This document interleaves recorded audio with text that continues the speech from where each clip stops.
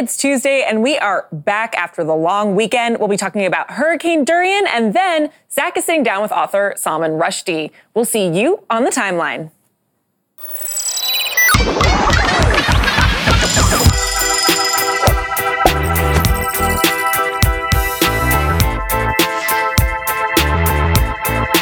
Good morning, Twitter. I'm Zach Stafford. She's Alex Bergen. She just got to work, and you are watching Annie.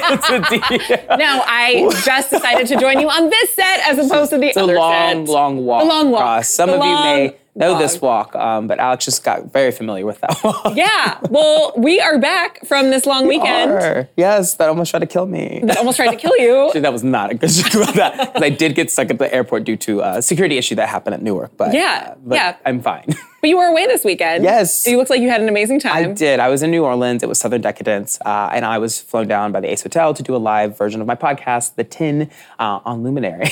Which Plug was not it. A plug. Plug it. But I was there with a bunch of other queer creators, and that camera was very close. That was a fun space. But that was me, people like Fran Tirado, who's been on the show before, and a few other folks. It was really fun. It was my first time in New Orleans, which is your favorite city? It's definitely one of them. Okay. Tell me some of the highlights. Like, I want to know where you went. How are you trying to give me this drank. I really want to know. There was no highlights. What are you talking about? I was a Christian. I did nothing. As you always are. Yeah, I'm always a good Christian woman. But it was a really fun town to drink in the streets, because y'all know I love a cocktail.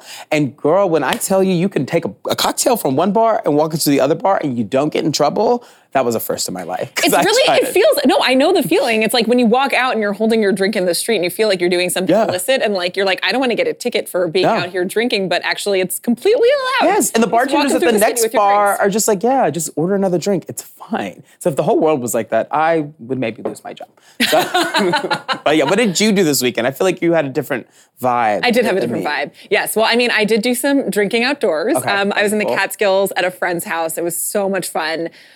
We just kind of sat out by a fire pit. We built, there you can see I'm wandering around the woods with my glass of rosé, and I was like, listen. Looking glamour. I know. I was like, you can take me out of the city, but I'm still going to be out here with this rosé and a full face of makeup. I know. I assure you, I was the only person who was insistent on wearing lipstick in the woods and being all done up. Everybody else was like, we're hiking. What are you doing? So but it was so good. It felt so nice to get out of the city.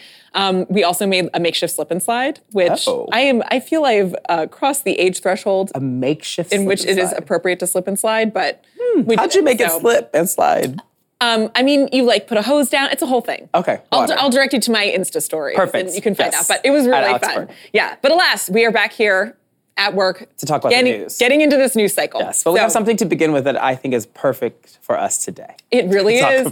Well, White House Deputy Press Secretary Judd Deere tweeted, "For all of you who still think our vice president is anti-gay, I point you to his and the second lady's schedule tomorrow, where they will join Taoiseach Leo Varadkar and his partner Dr. Matthew Barrett for lunch in Ireland." To which Michelangelo Signorile replied, "Wow, he agreed to meet with the head of state? Bar's pretty low and he still supports discrimination. Tell me he supports marriage equality, then we'll talk." So having lunch with gay people does not make one any less homophobic, especially when they've spent the majority of their career supporting anti-LGBTQ policies. Yes, because if that worked, then you all would be at brunch tomorrow. We'd be taking you out to eat, and we'd be solving homophobia and structural racism all at the same lunch table. So no, this is not true. Just because the Trump administration is like, we're going to go let Mike Pence and let him take his wife, Karen, to meet some gays at their house and have a cordial dinner, doesn't make this any less bad. The fact that that man has led to, trying to block marriage equality from happening. His state, due to his own policies, created one of the worst HIV epidemics in the history of this country. Yeah. He's done so many things that has hurt queer people and just laughs about it each time, literally laughs about it. So he is the devil towards queer people. This lunch will not save you from that. And I think what a lot of people were reacting to is to see the deputy press secretary be like, look, he's not homophobic. It's like, what? Do you really think that we cannot connect the dots and that we're just going to be like, oh, well, okay then. It's no matter. He's having a lunch with the gays. Yes. I guess we're settled. Yeah. Well, the reason why people thought this was true is because the deputy press secretary is an openly gay man. He is the openly gay kid in the White House. And you know what? Just because he's gay doesn't mean he's speaking for all of us. And that's my thoughts on that one, sis. Sorry. All right. Well, let's take it to the timeline. What do you think of Mike Pence's lunch with the Taoiseach and his partner? Tweet us using the hashtag AM2DM. Ooh, garbage. All right, switching gears this morning. Here's a tweet from Avery Tomasco. This is a 72-hour satellite loop of Dorian. In the final 24 hours of this loop, Dorian has not moved. That is 24 plus hours of absolute devastation for the northwestern Bahamas. Hard to imagine what has transpired there. Here's a tweet from Dr. Marshall Shepard. It's still not moving. Epic tragedy for Grand Bahama. My heart goes out to everyone there and their families. I feel nausea over this, and I only get that feeling with a few storms. Very taxing on me from afar, knowing friends that have family there. Dr. Shepard is a professor of geography and atmospheric sciences at the University of Georgia and a former NASA research meteorologist. He's here to talk about the latest on Dorian. Good morning. Good morning. So what's happening with the hurricane right now? Has it started to move? If you want to call it that, the latest information that I've seen suggests that it is starting to inch to the northwest at roughly 1 mile per hour. It had been literally stationary, and amazingly, it has been there for hours, almost a day or so. So as you just noted, that area has taken a pounding, and it's going to be an epic tragedy once we're able to really get in there and see the damage. But we are expecting it to move westward and then eventually make a turn and parallel the coastline of Florida, Georgia, and the Carolinas. And Doctor, why did it stick on the Bahamas? It seems very peculiar to see such a large storm just sit over such a small island. It is. And I will have to say that our models did sniff out that this storm would stall. But I think for all of us to see it stall for so long perhaps is a bit of a shock.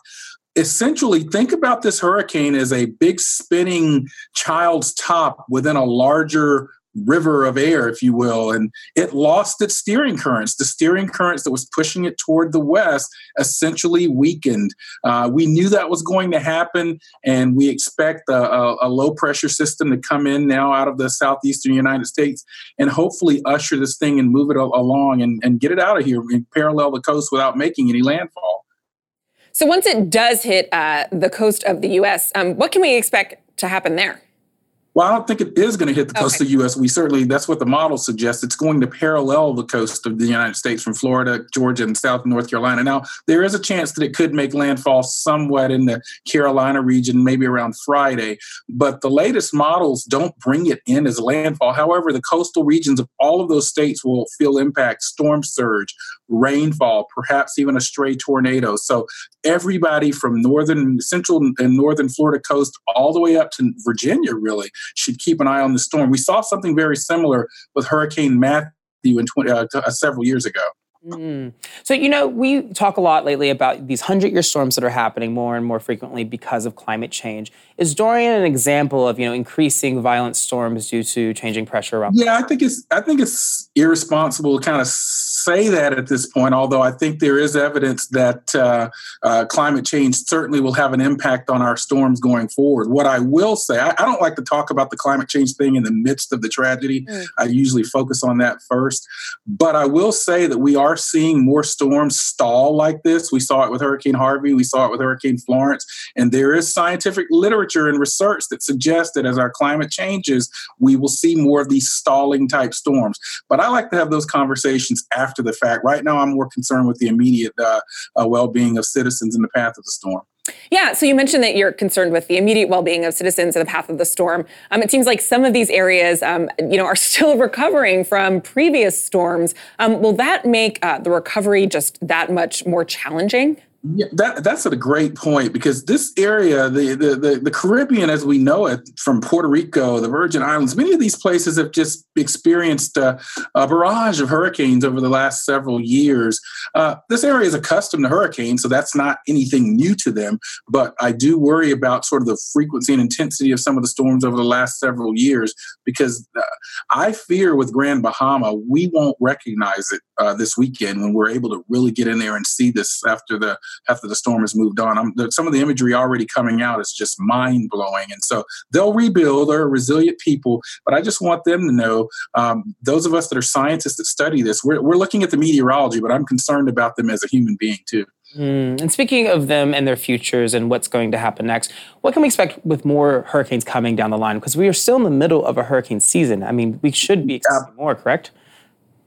Absolutely. Yeah, we are actually just ramping up to the peak of the Atlantic hurricane season. Typically, sort of second week of September is the statistical or the climatological peak. And if you look at what's going on in the tropics right now, we're not just monitoring Hurricane Dorian. There are several tropical systems in the Atlantic that we're monitoring right now. So this is the time of year where we expect activity to pick up, and it certainly is.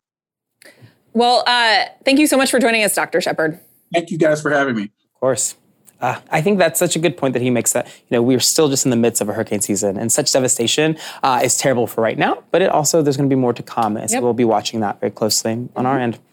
All right, well, switching gears a bit this morning, here's a tweet from the Associated Press. Britain's parliament is seeking legislation to block a no-deal Brexit on October 31st. If it passes, Prime Minister Boris Johnson's Downing Street office says he'll call for an early election.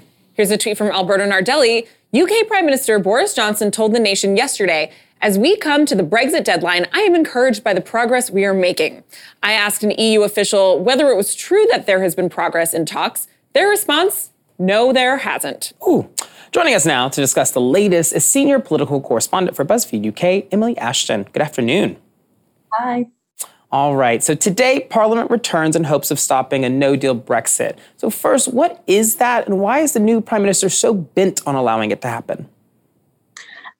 So what happens on October the 31st is that Britain is automatically due to leave the EU, and that's what's going to happen. And Boris Johnson, this new Prime Minister, he's only been there a couple of months, but this is what he's promised to deliver. So he really, really wants Britain to leave on October the 31st. He wants a deal, but actually he's prepared to leave without a deal, and that's what's caused so much consternation, that Britain could leave the EU without a deal on October the 31st. And there are lots of people with worries about that, about availability of medication post October the 31st, about food, about price rises in food, problems with travelling to Europe, effect on businesses with the price on imports on goods, for example. And these things may not come to pass, but these are real fears that people have, and that is the worry about a no-deal Brexit. Can you talk a little bit about kind of the political dynamic right now? What is the Rebel Alliance? What has today been like for them? Yeah, the Rebel Alliance is this great term that's been coined by the British newspapers here. It's basically a collection, a group of cross-party MPs, but quite powerful MPs. So you've got people like Philip Hammond, they're really leading the charge. Philip Hammond was Chancellor just a couple of months ago under Theresa May. He is now Chief Rebel, but he's actually joined forces with people like Jeremy Corbyn, the Labour leader, and Jo Swinson, the Lib Dem leader. So you've got all these people that you would never group together before, who have suddenly come together to create this way of moving forward and trying to block a no-deal Brexit.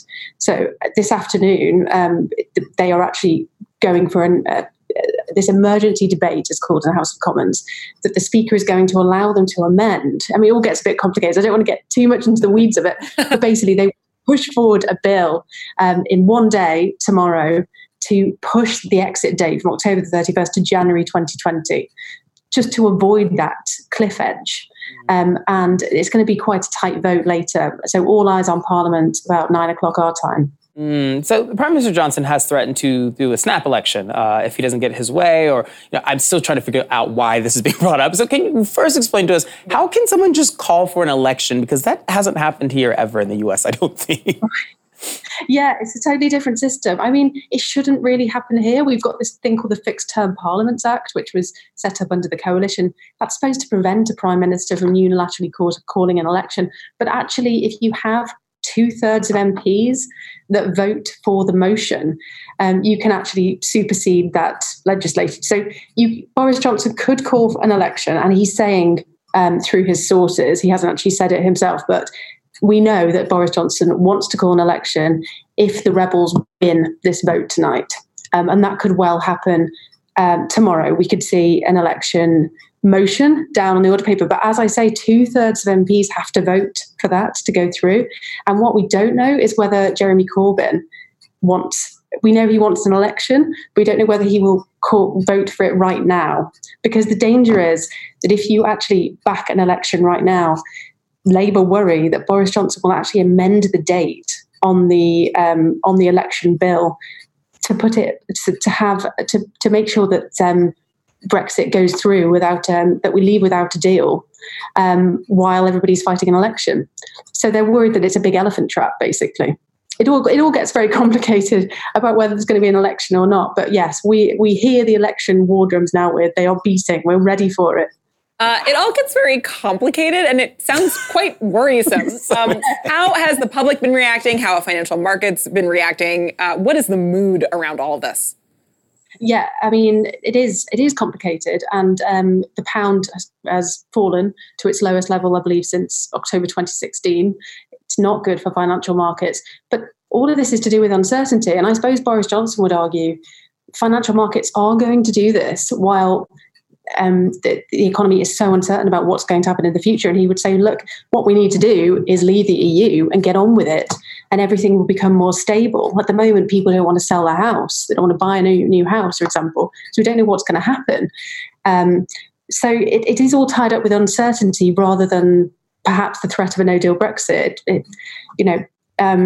The Conservative government would argue, let's get on with Brexit, let's just move on and everything will become more stable. But we don't know how stable it will be after a no-deal Brexit. That's the worry. And the reality of him getting a deal through in a couple of weeks at the end of October is very, very slim now.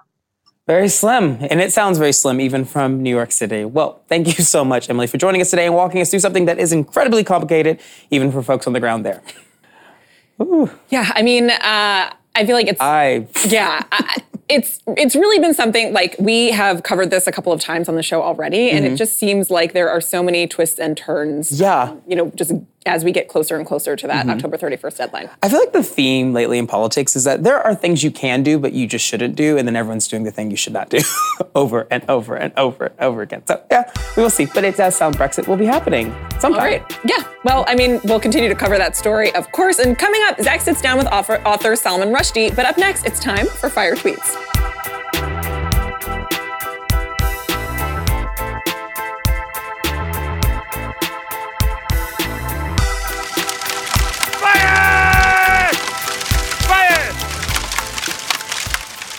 Welcome back. I mean, talk about coming back from vacation and just like getting right into the mess of everything. You open up your email, you're like, oh shit. Yes, exactly. Everything's on fire. But today we're talking about funny fire. Oh God. All right. Well, I'm just gonna get right into these tweets, okay? Matt, you tweeted, I don't know what college freshman needs to hear this, but you don't want to be a psych major. You just need therapy. I just coughed.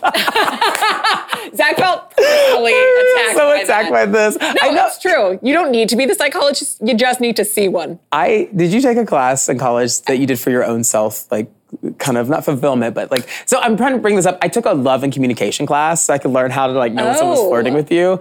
Oh. So I can teach you all something on that, but it was called body communication. Did you actually learn how? Oh my God, yes. The biggest tell is someone mirrors you. So if you're on a date, if you like try it, go like this and see if they go like that. That's how you know someone likes you. I'm gonna try it. Yeah, all right. Well then, fun fact, college. That's what all that money went to, Mom. There you go. Sarah, you tweeted, if you're dating a white guy, you're single to me. The fuck Matt gonna do? Start a podcast? Why, yes. Matthew may start a podcast. Matt, I do know Matts that do run podcasts. As a podcaster, I do know. They're always the producers, like the EPs of the podcast. Got it. His name Matt. Yeah. It's like a genre. Yeah, it's Matt. Very powerful Matts. Trap Mode, you tweeted, they're like 12. The correct way to refer to anyone that's younger than you. And I agree, even if they are, 29. 29. They're like 12. Just pointed at me. Is that how you refer to me outside of work? I'm having like accidental shady moments. I'm just under a cloud today for Alex. All right, well, Fly Lucy, you tweet it. Yo, I didn't know business class gives you unlimited drinks. I am drunk on this plane. I already had a rap battle with the staff. I feel like you fly business class. I'm not answering this. Has this ever happened to you?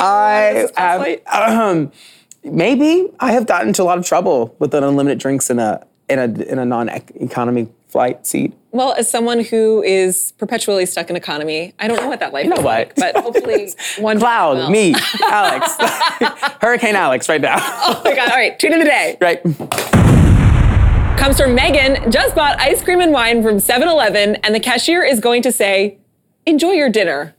Bitch! I have to say, I actually think that ice cream and wine is a perfectly balanced meal. I was realizing all of these treats I personally relate to in a deep way. I'm very known to get my Halo Top ice cream and wine for dinner. I may have gotten to rap battle on a business class flight. Thank you, Mackenzie, for this. Thank you for Mackenzie, our producer, feeling very seen by today's collection of tweets. And attacked. And attacked. Well, anyway, coming up, I'm sitting down with award-winning writer Salman Rushdie. But up next, we're going live from the district.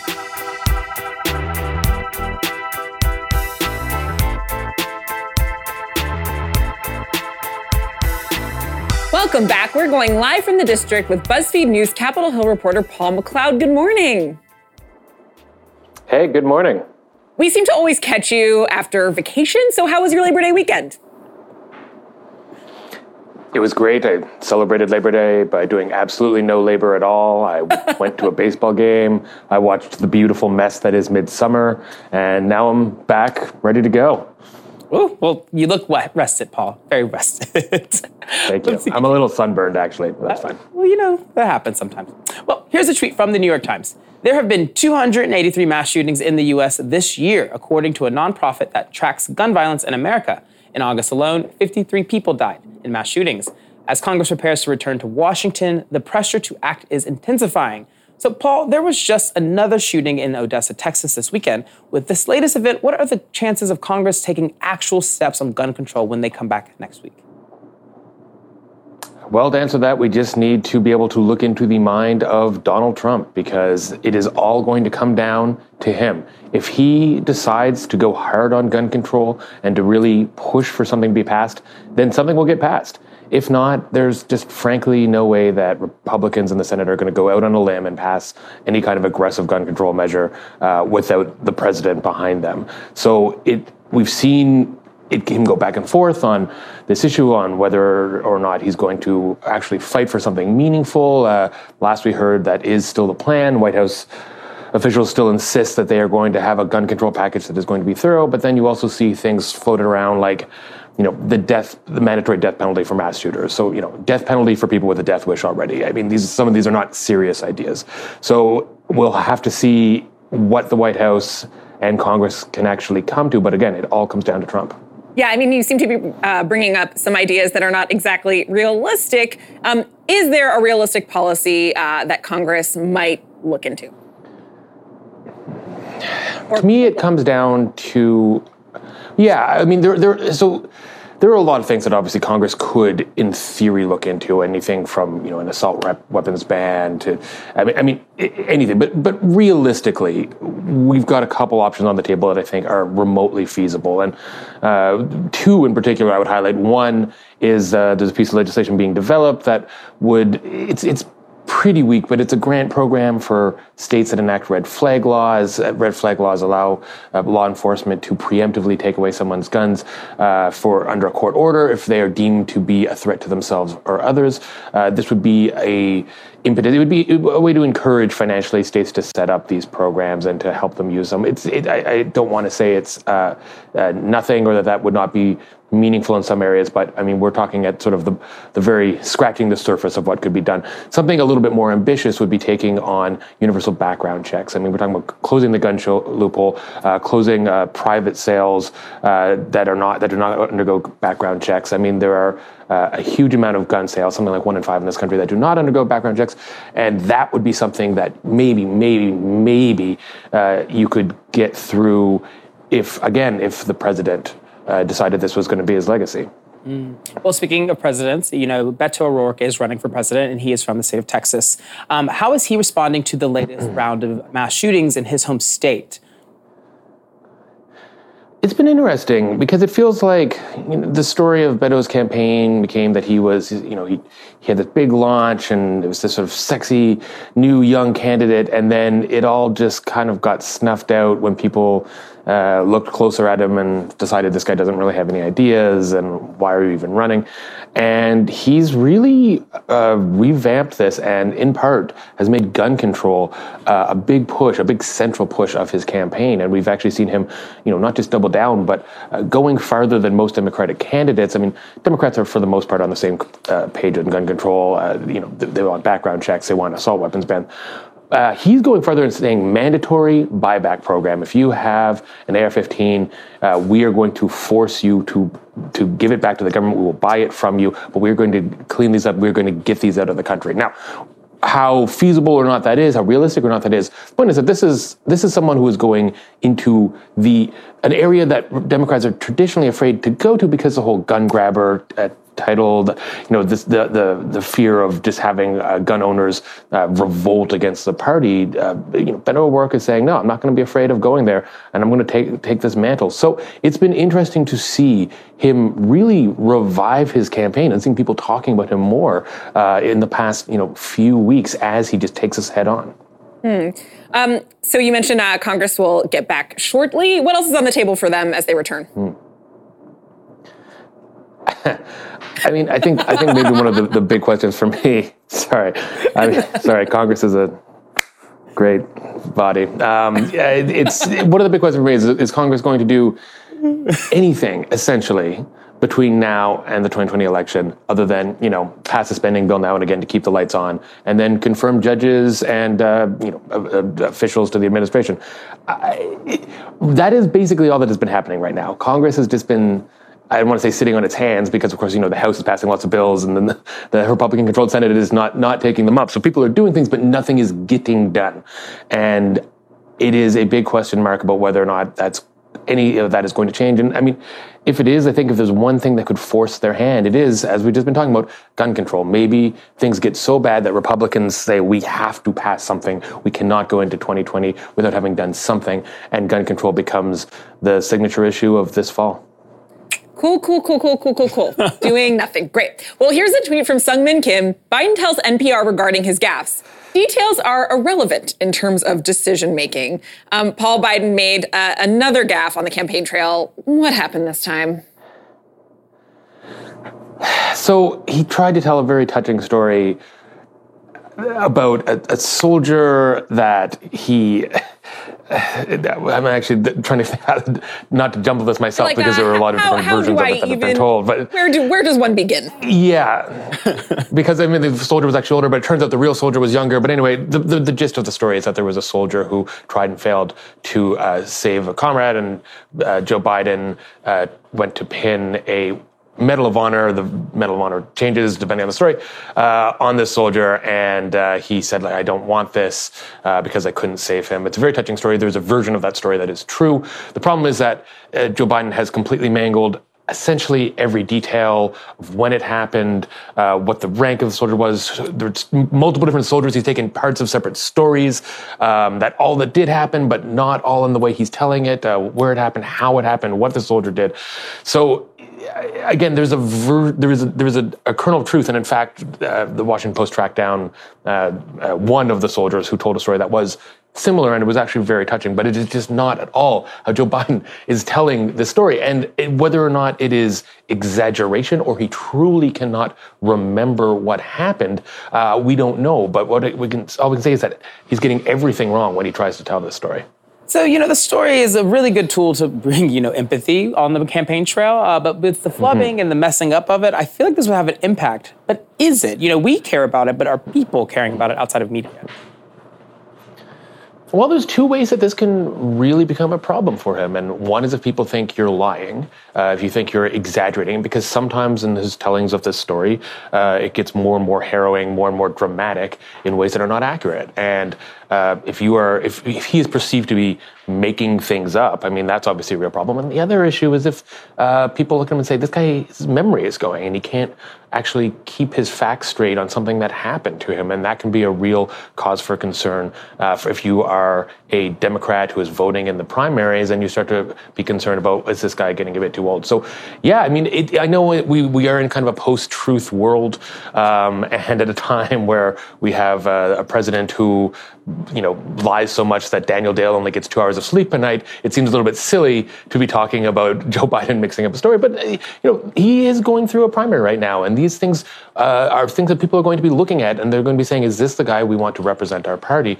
And we have seen Joe Biden fall from being the far and away front runner to being essentially right now in a three-person race.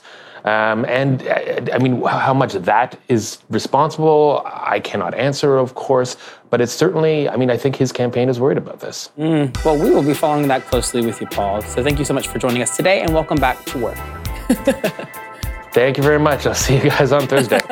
See you soon. All right. Well, up next, I sit down with Salman Rushdie, author of the new novel Quixote. Stay tuned.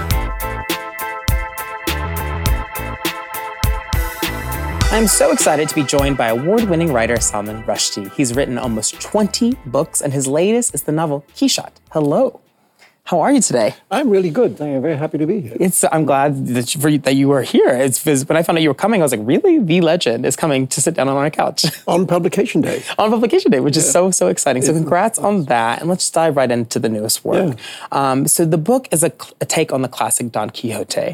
What made you want to explore this? Well, I wanted to write a road novel. I had that before I knew who was going to be in it. And then I thought, the thing about Cervantes' character is that, on the one hand, he's a fool. He's a kind of crazy old fool. Yeah. But on the other hand, there's a kind of sweetness about him and a kind of innocence and hopefulness about him. And I thought, I wanted somebody like that, somebody optimistic and innocent, to make this journey across an America which is sometimes not optimistic. To say the least. That the contrast between his hopefulness about, love will find a way, contrast that with the craziness that we find ourselves in. Yeah. That was sort of the starting point. Yeah, in your book, your character is being driven literally mad by reality television, which I feel similar sometimes here in America. But you do not mention Donald Trump, who I would say is the most famous reality television star. Why was that? I just didn't want him in my damn book. You did? He takes up too much other oxygen around you? We have him in our heads all day anyway. Yes. So, and I also thought that the America that he's driving through, which starts from the Midwest and comes up to New York City, and then they go the other way, all the way across to the West Coast. But that America, the divisions in that America are there anyway. They were there before Trump. They'd be there after Trump. Yeah. I mean, Trump may be good at racism, but he didn't invent it. Yeah. So what I'm saying is I wanted to talk about that complicated, divided country, more than any individual. And was reality TV a really great way to show that? Yeah, because I thought one of the weird things about reality TV is that it's not at all real. Yeah. That it's actually very manipulated and artificial. That they fool around with timelines. They tell people when to have a fight. Everything that is presented as if it was real is actually very unreal. And I think that if you, over a long period of time, as the character does, if you watch television or you imbibe culture in which it's very difficult to tell the difference between truth and lies, I think it can do something weird to you. Yeah. And it does something weird to him. Yeah, and I think it's doing something weird to all of us every day. The current media moment. Exactly. But even that, how people watching crazy amounts of television can believe they know the people on the other side of the screen. So he falls in love with this woman who is a daytime TV host. He's never met her. Yeah. And decides he will seek to win her heart by becoming worthy of her. And that's his quest. So which is a cockeyed quest, because it's sort of impossible, except, as he says, we live in the age of anything can happen. If Trump can be president, anything can happen. Yeah. So he sets out on this impossible dream, and you'll have to read the book to find out if he succeeds or fails. I'm sure people are very much itching to find that out. And then something else in the book I wanted to bring up is the opioid crisis. You write a lot about that in this story. Yes. Why was that? Well, it started off, it's two things. One is, again, the opioid crisis is actually terrible in the Midwest, in the kind of so-called red states. It's actually worse there than in the big cities. And so if he's driving through that world, it seemed impossible to ignore that. I mean, I have a sort of sad personal reason, which is my youngest sister, who's 14 years younger than me, died very young in her mid-40s. And it was a sudden heart attack. And then afterwards, we discovered the extent of her dependence on these very powerful drugs, And so if something as sad as losing a sister happens to you, it becomes personal. Yeah. And so I wanted to take it on also for that reason. And, you bring this up in a really particular moment here in American history. Just the other day, there was a major lawsuit in the Midwest regarding Johnson & Johnson, where they are being held liable for the crisis. What are your thoughts on that new era of dealing with Well, I'm glad to see it, finally, both with Johnson & Johnson and with the manufacturers of OxyContin. I mean, it's a little late, but I'm glad it's happening. And what upset me, really, when I was researching it was not just that there are capitalist crooks. I mean, that's, it's an old tale. Not so surprising, but how easy it was for relatively modest sums of money to corrupt the medical profession. That you're giving doctors money which is not life-changing, $20,000, $30,000, and they're willing to start prescribing very dangerous drugs, as they say, off-label, i.e. for reasons they're not supposed to be prescribed for, including recreational reasons. Yeah. And people are dying. So the more I dug into it, the more I thought I really have to talk about this. And do you think what this new path for justice particularly, is this a good one to go down? As a person that's experienced this very personally, do you think holding just the drug companies financially viable is good? It's a start, but as I say, you've got to go beyond that into the medical profession. Because doctors, everyone that's involved. I mean, how many people were willing to join in prescribing these things. It's not just big pharma manufacturing it. It's also just your local doctor. Who might be willing to prescribe it for you. And then do you think the work you're creating through this book, when you're talking about opioids in a very real way, do you think that it helps us kind of imagine a world in which that's possible? Because you get to see... I hope so. You never quite know how a book's going to affect readers, but you hope they get the point. And I mean, I'm very happy so far. I mean, this is publication day, but the book's having a kind of terrific reception, and that's always gratifying. I mean, I actually just found out, so I'll tell you, that it's been nominated on the shortlist for the Booker Prize. I read that. I was going to bring that up. So congratulations. I literally found out about it just now. Really? Yeah. I'd heard that they informed me earlier, so I was like, oh, this is huge news for you. Yeah, no, it is. I mean, it's probably now the biggest prize in the English-speaking world, and I mean, of course, once upon a time I did win it, but it's been a long time. So I'm very happy to have it again. Thank you very much. So we'll see. And do you do awards still matter to you? You have this huge prolific career and so respected, but do these moments still get exciting? Why they matter is that, what I care about is the book finding its readers, and things like this can popularize the book, and maybe people who would not think of picking up a book of mine might think, oh, well, maybe I'll give it a try. And it's valuable. Okay, that makes sense. So before I let you go, I have to ask about the impact the book has had on you creating it, because you watched a lot of reality TV to do this, and I don't think you were a fan before. So what's life like now that you've become an expert? Now I don't have to watch it anymore.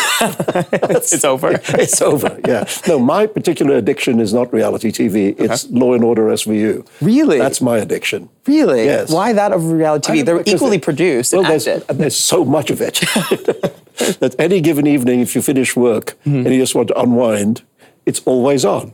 That is true. Or you can get it streaming or wherever else, and it goes on for that's my addiction. years. Was there a reality? Did you watch The Real Housewives at all? I watched some of them, yes. Various Real Housewives. Do you have a favorite housewife? I can't say that I do. Or a city? Oh, well, I used to teach at Emory, so I was pretty interested in Atlanta. Atlanta is the best one, I think. Yeah. And the Potomac women were here the other day, so I'll make sure that they get your book soon too. Okay, great. Well, thank you so much for being here today. It's been lovely hearing the background of this book, and I think it's going to be a huge impact to us. Thank you. Real pleasure. Yes, of course. All right. Well, the book is now available wherever books are sold, and more AM to DM is up next.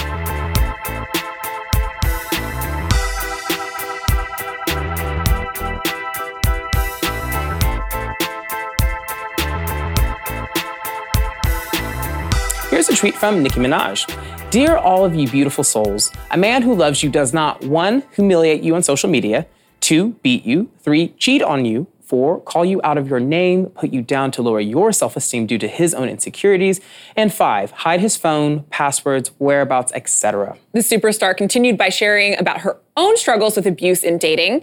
I remember being so afraid to speak because I never knew when that person would be in a particular mood and I could maybe say one wrong thing that would get me hit.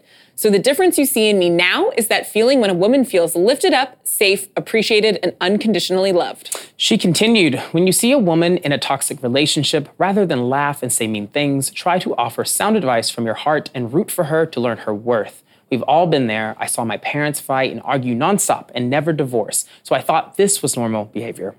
Oof. Okay, so there were two things that really jumped out at me from Nicki Minaj's tweets, which one was, don't be mean or laugh or make light of an individual who's in an abusive relationship. You know, you should understand the gravitas and be empathetic to what they're going through. And then the second one was that she said she had seen her parents model these kinds of behaviors and stay together. Yes, and what I loved what she was bringing up is something we never talk about, and that relationships are complicated, they're dynamic, and that when we'll never know what someone's truly going through, what they've been through, and why they're sitting in it. And I think, you know, as someone that has seen lots of different relationships fall apart, come together, what I've noticed to be so important is that we should talk to folks and not be so accusatory when we see something bad happen. Instead of saying, like, girl, why don't you leave this person? Rather have a conversation. Like, what's keeping you there? What's making you want to work this out? Why does this type of love feel good? Because you know what people don't realize is that folks who have experienced lots of violence and abuse, you know, just going through it every day doesn't feel like how you think it is. It becomes very normal. And you think that's what you deserve. So, you know, they don't see it as bad as you may see it. And it's kind of like a thing that you only see the damage when you're outside of the storm, not within it. Well, you talk about that idea of it being really normalized. And I think that a lot of times we really replicate a lot of the relationship models that are comfortable to us or normal to us. And so we learn these models, they become really ingrained in us. We might not understand what it looks like to have a more functional, healthy kind of relationship with someone. So then we go through that same roller coaster or cycle in our own relationships because it's the only thing we know. It's the only, and it is so hard to change. I feel like just change in general is really difficult. And then it's even more difficult to make that choice to not continue that pattern and like extricate yourself from that style of a relationship, which might be the only thing that you know. Completely. And I think so many people forget is that like for you to want to change something or to try something new, you need to have what people like Laverne Cox calls a possibility model. But most simply, you need to be able to see yourself in that future space and you need a roadmap to get to that place. And if you've never had a representation in your life or a model of what healthy relationship looks like, or even what like a non-violent, physically violent relationship looks like, you can't even imagine that for your body or for your life. And that's so many people's realities. They think it's normal to be hit in the face, to be demeaned, to have their financial situation, you know, exploited. And they're like, wait, that's possible to not have this? Like, wait, it doesn't have to be like that? So that's why we have to have grace and empathy for folks because, you know, we can't just demand someone to think like, oh, you should have like a man that loves you and supports you, does all these things when they've never seen it. It's not real to them. That's a fairy tale. Yeah, I mean, I think one of the other things you're getting at is also having the language around identifying these certain things. Like some people might not know what actually constitutes abuse or emotional abuse or physical abuse. Like I'm just thinking about that list that Nicki initially tweeted out of like, you know, you should know somebody's like whereabouts, you know, all of these things that are like, people might not realize that emotional abuse is actually happening because maybe they never learned to label or understand something that way. I have to say, sometimes I feel really lucky because my parents were really communicative and they've been together now for like 40 some years. They've been married for like 35 years or something like that. My dad happens to be a relationship, a couples therapist. So we had a lot of that language around boundaries and it's something that like you learn, you know, you're not born with like an innate sense of what to call these things or like the way to talk about it. Yeah, and I think like it's so good. Thank you for sharing that about your parents because I think for me, my parents have gone through divorces themselves. They divorce each other. They've had other partners. And what I think has been so powerful from that is that I know that I can walk away from something and it doesn't have to always be that way. You know, if I'm going through a bad situation, I don't need to stay in that situation. I can walk away and build something new that is beautiful and great and makes me feel good. And I think we both have had to navigate cultures, especially heteronormative cultures that say you meet someone and you should be happy that person loves you and you should stay with them forever. I mean, even the vows in Christianity, which I grew up as a Christian, is that like to death do us part. You know, what's veiled in that little 1 Corinthians stuff is no matter what this man does to you, you got to stay with them. And that's not the case. You can leave. You can go on. You can have another man. You can have 3 other men. You can do whatever you want because why? It's your life. And that is okay. Yeah. But you need people that will let that be okay. And I think that's what Nicki's trying to get at is that people, you got to support your friends as they're going through hard times and good times and give them a space to mess up and not be perfect. And that may not be a perfect relationship and you got to be there for them. You can't tell them that they're bad for that. Show them love when they're really going through it, when they're having a hard time. Yes. Like don't wag your finger in their face. Don't perpetuate the violence. Like they're being abused by a partner and you want to come in and emotionally abuse them. This is not helping anyone, dear children. So let's take it to the timeline. How do you see your parents' relationship reflected in your own? Let us know using the hashtag AM2DM. Ooh, and then call your therapist after. I'm calling mine right now. Yes. Well, coming up, Stephanie chats with author Taylor Jenkins Reid. Stay tuned.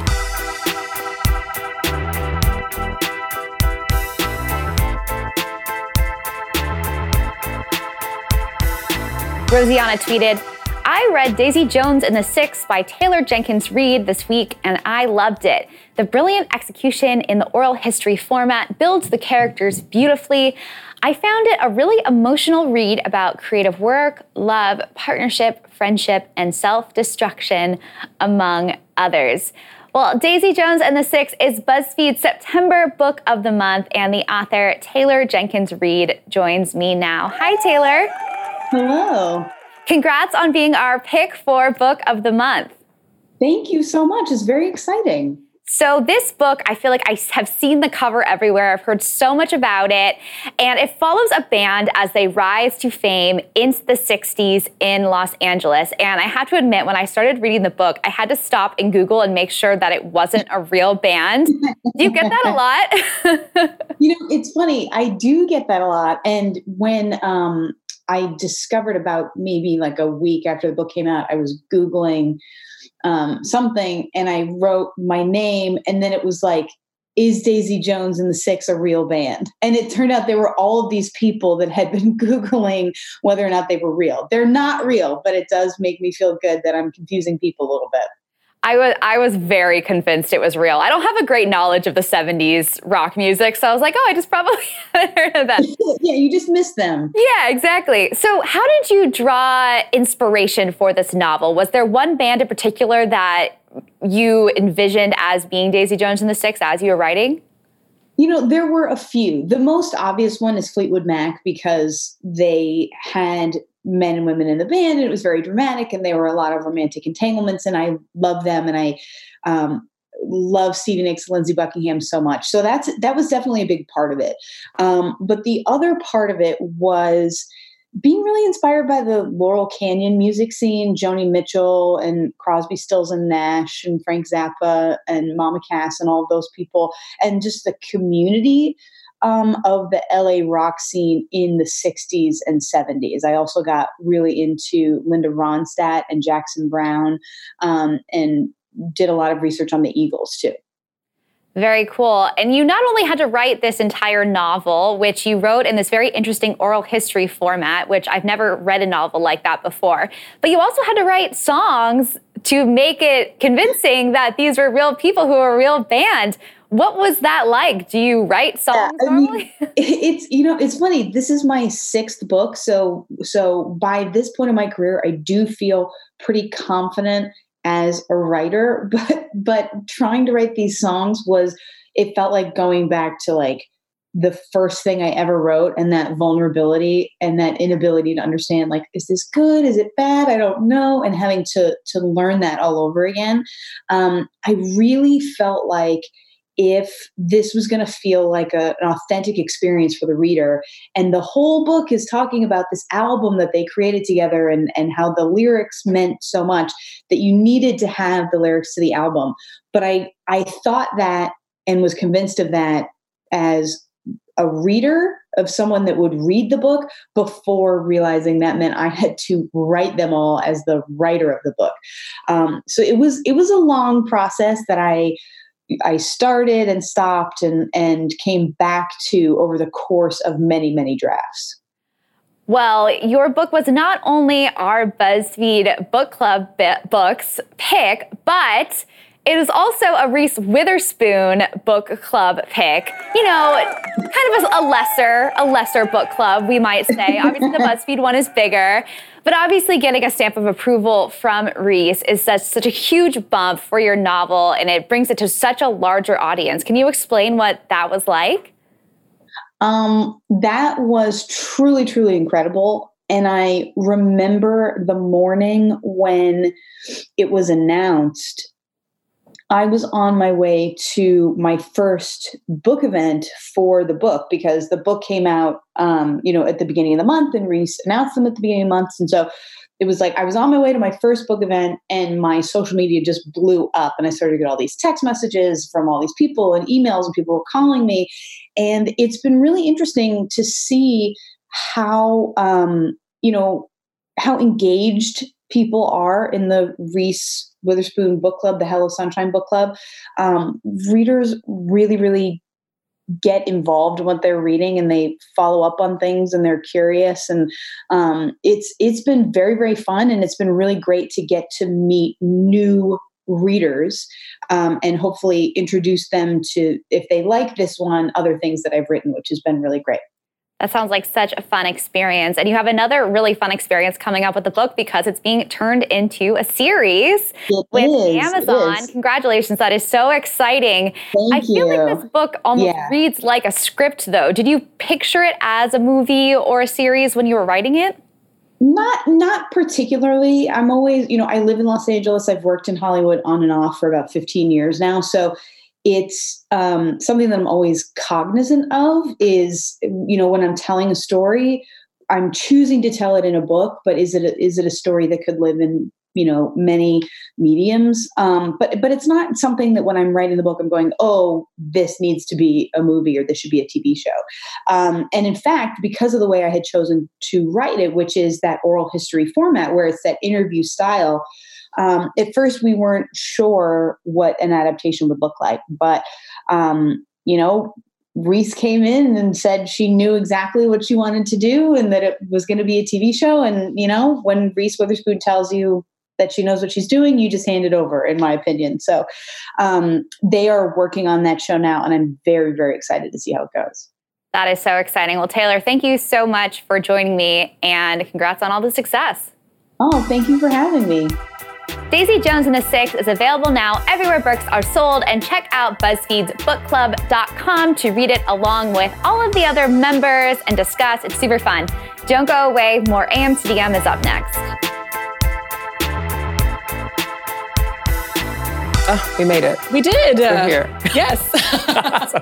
I'm still tired from this weekend, y'all. So, I usually love a Tuesday. I did love the show, but... this wasn't a real Tuesday. This was a fake Monday. Understandable. You'll get your rest tonight. You'll be refreshed tomorrow. I will come in like a new gal.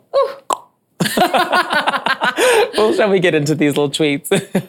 Princess Leia tweeted this after my conversation with Salman Rushdie. Trump may be good at racism, but he didn't invent it. Okay, Salman Rushdie with a little word on this Tuesday. I almost started clapping when he said that. I know. Facts only. He didn't invent it, but he sure is keeping it in business. And that's tea. Yeah. Well, Jolie tweeted this following our conversation about gun control during Live from the District. I think it's time to acknowledge that our system of checks and balances is putting us in a chokehold. Nothing getting done. Truly is. Nothing is happening. Horrible things happening. Ooh, and then Christian tweeted this. Christian tweeted this following our conversation about Brexit. I will never understand Brexit no matter how much people try to explain it to me. I'm too American. There was quite a bit there to unpack, but it seems for everyone involved, it is quite confusing. I have worked for British publications and I still don't understand. That was my job. So It's okay, guys. We're going to get We're all in it together. Well, thank you to our guests, Paul McLeod, Stephanie McNeil, Marshall Shepard, Emily Ashton, Taylor Jenkins Reid, and Salman Rushdie. And we will be back here tomorrow at 10 a.m. Have a great rest of your day. Bye.